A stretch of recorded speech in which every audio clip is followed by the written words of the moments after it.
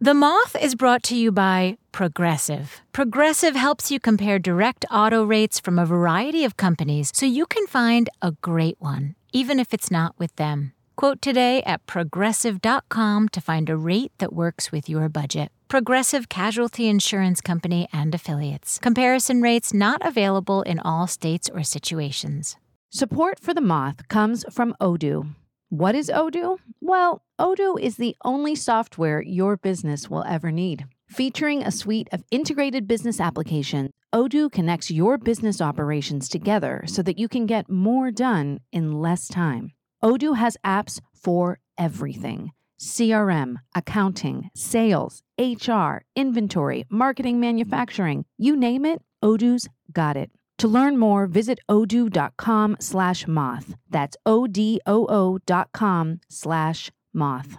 We all have a story to tell, and the Moth's education program is looking to help young people tell their stories. High school students can develop their storytelling skills with the Moth Summer Story Lab.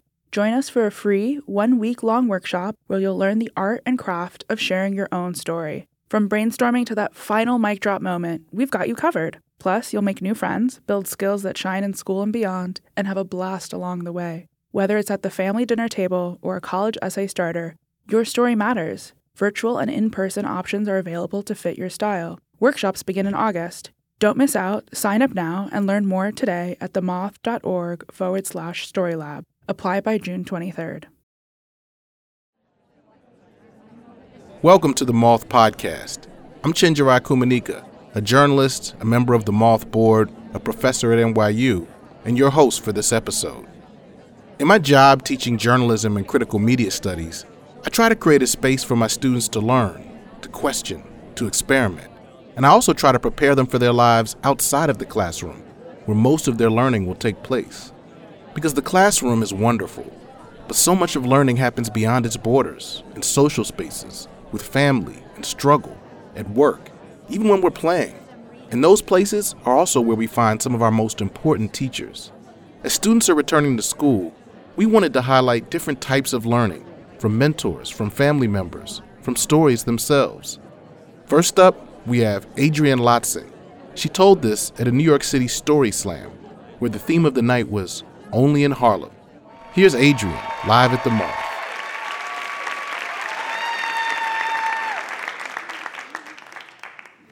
So you could hear them coming from, it seemed like a mile away. Thump, thump, thump, thump. You could tell there were rows and rows and rows of them. Thump, thump, thump, thump. I pulled my bed covers up to my face. Thump, thump, thump, thump. And then I could see them. I could see them coming. They were coming up the side of the bed. They were coming over the top of the bed. Thousands upon thousands of pancakes holding guns. Thump, thump, thump. I rolled my eyes. I'm like, okay, Dad, I won't eat all the pancakes next Sunday. Do I have to hear this story again? My dad was that kind of dad. You know, the one who wanted to teach you lessons by telling you stories? Like the story when you asked for extra money to take a cab home after partying all night, and he said, when I was growing up, the subway cost a nickel, and I could only afford to ride one way. And that was my dad. And my brothers and I would roll our eyes and say, oh, here we go again. But then every now and again, my dad would say, let me tell you about my childhood. And we would gather around the table because we knew we were about to hear a story of Harlem. My dad was born over 100 years ago to be exact, in Hell's Kitchen. And like many African-American families at that time, and much like what happened to African-American families in what is now known as Central Park, they were pushed out. And so they moved uptown to Harlem, USA.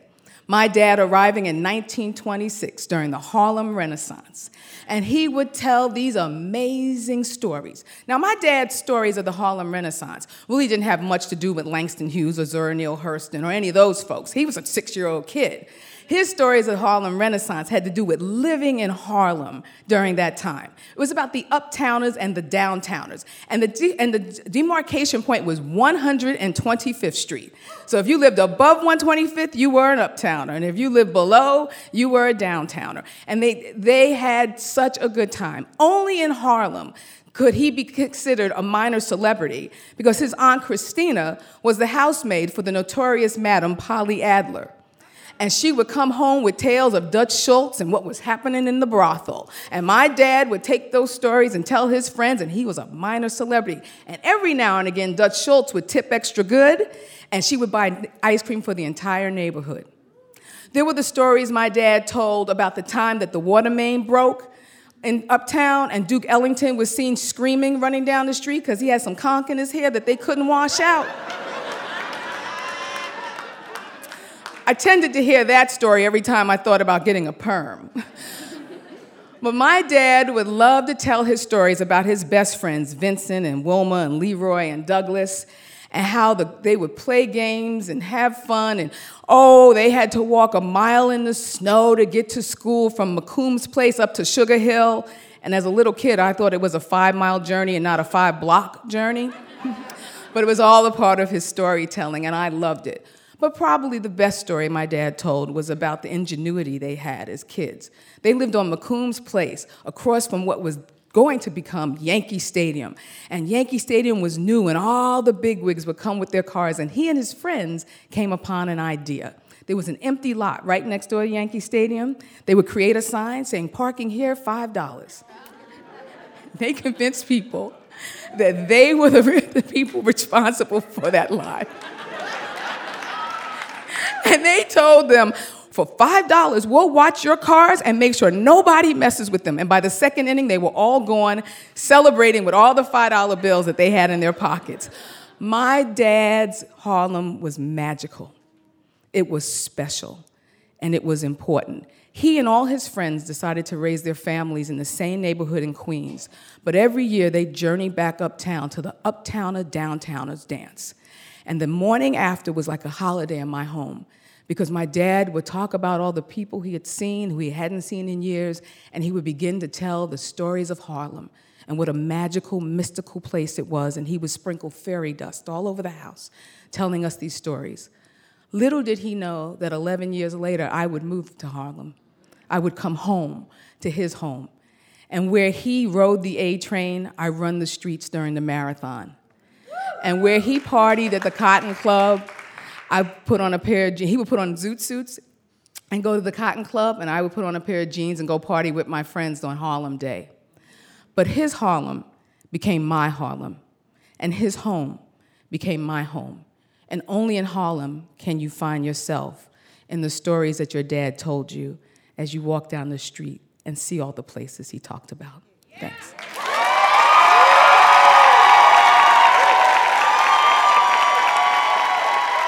That was Adrienne Lotson, a Renaissance woman and cultural anthropologist.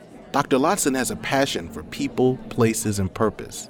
She's a creative whose careers include judge, sports attorney, minister, speaker, and travel diva. Likely to be found anywhere in the world, she calls Harlem home, just as her dad did 100 years ago. If you'd like to see photos of Adrienne's father in Old Harlem, check out our website at themoth.org/extras. Up next is a story by Lopaka Kapanui. He told this last year at a main stage in Honolulu. Here's Lopaka, live at the Moth.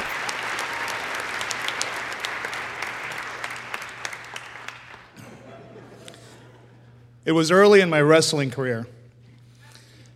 I was living in Florida, party all day, sleep all night, party all night, sleep all day, repeat.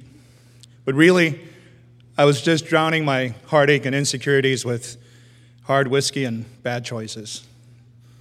And one day my mom called, and she said, "I have some knowledge, some things that I want to pass down because your siblings are not interested. Would you be?" I'm having the time of my life. I got no room in my schedule for anything like that. And she said, "Okay, you take care. I love you." And she hung up. And immediately, I had this feeling in my gut that something was up, so I called her back. I said, "Okay, so what is this thing? What's going on?" She says, "It's just some knowledge that I learned before. I want to pass it down. And it'll only take 3 years of your life." I don't even remember saying yes. I remember being on the plane, coming back home to Hawaii. And on the first night of the first lesson, she made beef stew. And she didn't hold back on the big chunks of beef, the carrots, the potatoes, the cabbage, and the broth is it's just magic. And of course, the poi, handmade, pounded, and so sweet. And while we're eating, she says to me, before I went to the Big Island to go see my auntie, and this thing happened. And this is what she said. The whole family went out that day, was in Kuna, and she stayed home by herself, peace and quiet. And she said, all of a sudden, outside the house, she hears, "Hui! Who are the people in this house?" And she goes to the front door and she said, beautiful Hawaiian woman, tall, regal, long black hair, shoulders thrown back. And the woman asks her for ice water. And so my mom went to get it, but she was kind of disappointed because the ice in the tray hadn't yet frozen over. So she made the glass of water, went to the front door, and before she gave it to the Hawaiian woman, she said, "Oh, kalamai, the ice hasn't frozen over, but I still have water in the glass." And the Hawaiian woman said, "Mai hopo hopo." And she took the glass from my mom's hand, and my mom said, this thin film of ice formed over the glass. She drank it, gave it back to my mom. My mom said, "Glass is still cold, sticks to my fingers." And the Hawaiian woman is walking down the steps, going down the driveway, and she notices she has no shoes on, no slippers. And now she's walking up the road. My mom goes, "Hui, ihana oi, where are you going?" And the Hawaiian woman points up to this vast lava field with sharp rocks and says, "Ma'o, ma'o aku." In the second it took my mom to point to the car in the garage to tell the Hawaiian woman, "You come with me, I take you wherever you want." And she looks back, she said, the woman is gone, vanished. And she said, up there in Kalawa, it's so open, no way anybody can go anywhere without you see them going. That really upset my mom. The family came back later and she told her aunt everything about the Hawaiian woman, the glass of water frozen over, offering her the ride, and she disappears. And her auntie said, today we went to Halema'uma'u and we made ho'okupu. We made the offering. Everybody. But since you weren't there, I made one for you. The only thing is, when I threw it into the crater, this wind came and blew it back. I think this woman you saw was Pele. I think she came to see what was going on because you weren't there. My mom was going through a lot of stuff back then. And right at that point, when she encountered this Hawaiian woman, Pele, she was on the precipice of deciding if she was going to take her life or not. And that whole thing turned everything around. And she became a healer for the family and the community, and she said, "And that is what led me to calling you." And so we go sit in the living room. I'm on the floor, pen and paper. She's on a chair facing me. And she gets this look on her face. She goes, "What is that?" I said, "Oh, pen and paper. I'm going to take notes." She said, No. No notes. No recording. I talk, you listen. And for the next 3 years, every night after Pau, you repeat everything back. What? Some nights the lesson are 2-3 hours. Other nights it's just so overwhelming. Next thing you know, the sun is coming up. But in that small little space, every book, every shelf, every inanimate object, even the things my mom made by hand, seemed to have this vibration, this mana. And my mom said, when you make things by hand, up here have to be pono. Over here too have to be pono. If you have negativity, you pass it on into the thing you make. And imagine when you gift it to somebody, you're not giving aloha, you're giving your negativity. The first year, she talked about going to the shore and saying that everything that grows in the shore, used for medicinal purposes, has an equal up in the mountain. And she said during the second year, there's particular kinds of water that you use for certain types of blessing. The first dew of water in the middle of the kalo plant. She said even the water inside the niu, the coconut, sometimes used for anointing. And she said sometimes the best is storm water because you get mana, it's energized. The one thing she did emphasize was broken spirits. And she said broken spirits are people who die broken. And what I mean by that is unresolved issues, broken heart, money, all those kinds of things. Not resolved, they take it to the next life, and now they're broken spirits. And she said the best way to help heal them is to talk to them like they're people. She said the flesh and blood is gone, but the personality is still the same. So if your jerk uncle died, even after he died, his spirit is still the jerk uncle.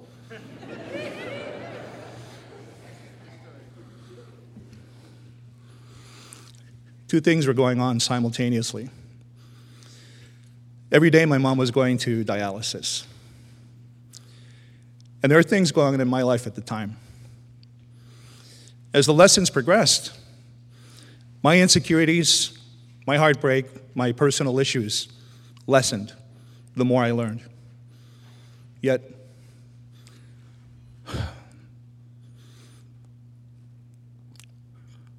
my mom never got better. The third year, the last night of the last lesson, she sat down and she said, "Okay, Paul, that's it. No more. It's done. All I have to tell you is that everything you've learned up until now, these 3 years, it's not about you." And even though I had these 3 years of learning with my mom, I was still young and stupid. And I said, "Oh yeah, I know." She said, "No, you don't. And you won't until much later." And so we said our goodbyes. I went home. I lived 40 minutes away. And the next morning, my sister called and she said, "Mom passed away." "What? What you mean? I was just with her. I just saw her a couple hours ago. What you talking about?" This morning at breakfast, she was too weak to sit at the table. So we took her to the ER. She made it halfway up the steps, and she collapsed, and she died. After, when I was at the chapel at the hospital, she was laying there covered in this hospital blanket. And I remember kneeling next to her and putting my hand on hers and saying, Ma, we have so much more to learn. Ma, I cannot do this by myself. Mom, what am I going to do? Please." After that, having learned all this stuff, I was lost. No direction, no confidence. And wouldn't you know it, I have my first case. This woman calls and says her ex died of a broken heart because she left him for this other guy.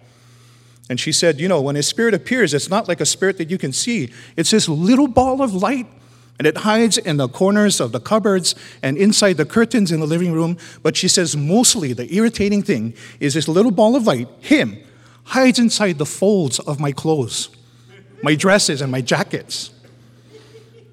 And so I go there. And the atmosphere in the place is tight, it's claustrophobic. And then there's this overwhelming smell of Velveeta cheese. And I said, "What is that?" And she said, "Oh, that's him. That was his favorite." And I asked her, I said, "Do you mind if I open your closet?" She goes, "Sure." Turn the knob, pull the door back. And when I look at the closet, I said to myself, "My God, that's a lot of acid wash."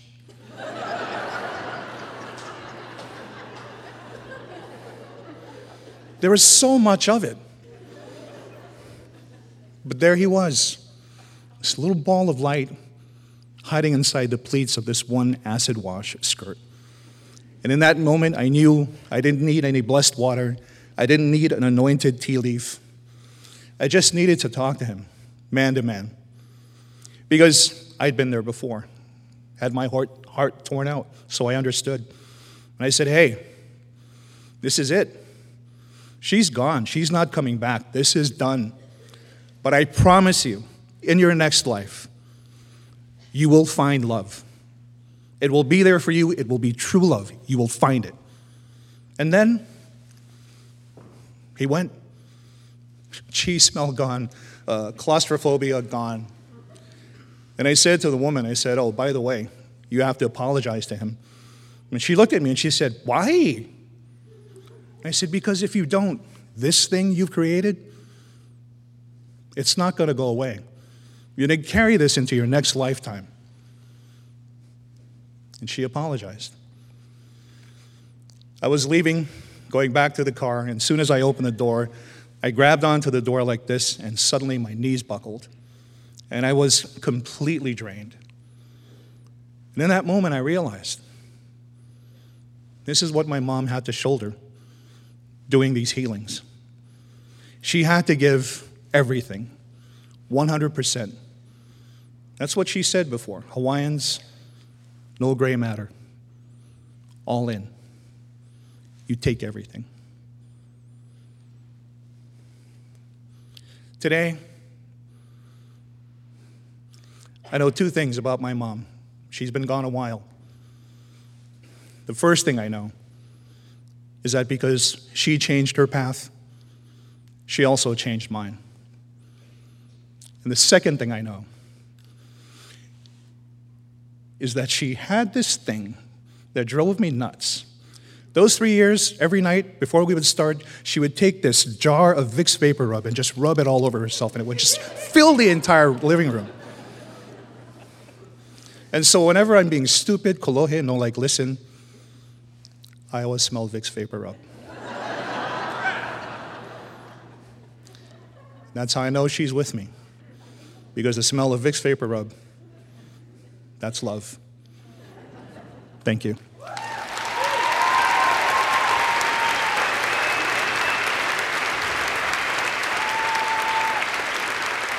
That was Lopaka Kapanui. Lopaka is a native Hawaiian author and storyteller who leads guests into the darkest corners of Hawaii. Sharing Hawaiian ghost stories for more than 20 years, he imparts knowledge of the region's history and legends, unveiling the mysteries and spectral wonders of Hawaii's past. As Hawaii deals with the devastating Maui fires, the thoughts of everyone at the Moth is with the entire community. Listening to Adrienne and Lopaka had me thinking about how much teaching there is in storytelling, and how much storytelling there is in teaching. Even when we're presenting subjects like math and science, stories have such a powerful role to play in how we organize what we learn about the world around us. We learn lessons from the stories that are passed down to us, and as we decide how to pass those stories on, we learn about ourselves, what we value, and what our perspective is. Stories can teach us something. We just have to listen. That's all for this episode. And remember, if you enjoyed these stories, share this podcast with a friend. We'd love to bring more people into the Moth family. From all of us here at the Moth, we hope you continue to value the stories and the people you encounter. And we hope listening to other people's stories helps you see them and see the world more clearly. Dr. Chenjerai Kumanyika is a scholar, journalist, and artist who researches and teaches in the Department of Journalism and Media Studies at NYU. He is also the co-host and co-creator of the Peabody-award-winning Uncivil podcast. Lopaka Kapanui's story was directed by Jody Powell. This episode of the Moth Podcast was produced by Sarah Austin Jeunesse, Sarah Jane Johnson, and me, Mark Solinger. The rest of the Moth's leadership team includes Sarah Haberman, Jennifer Hickson, Meg Bowles, Kate Tellers, Marina Cluche, Suzanne Rust, Brandon Grant, Leanne Gully, and Aldi Kaza. All Moth stories are true, as remembered by the Storytellers. For more about our podcast, information on pitching your own story, and everything else, go to our website, themoth.org. The Moth Podcast is presented by PRX, the Public Radio Exchange, helping make public radio more public at prx.org.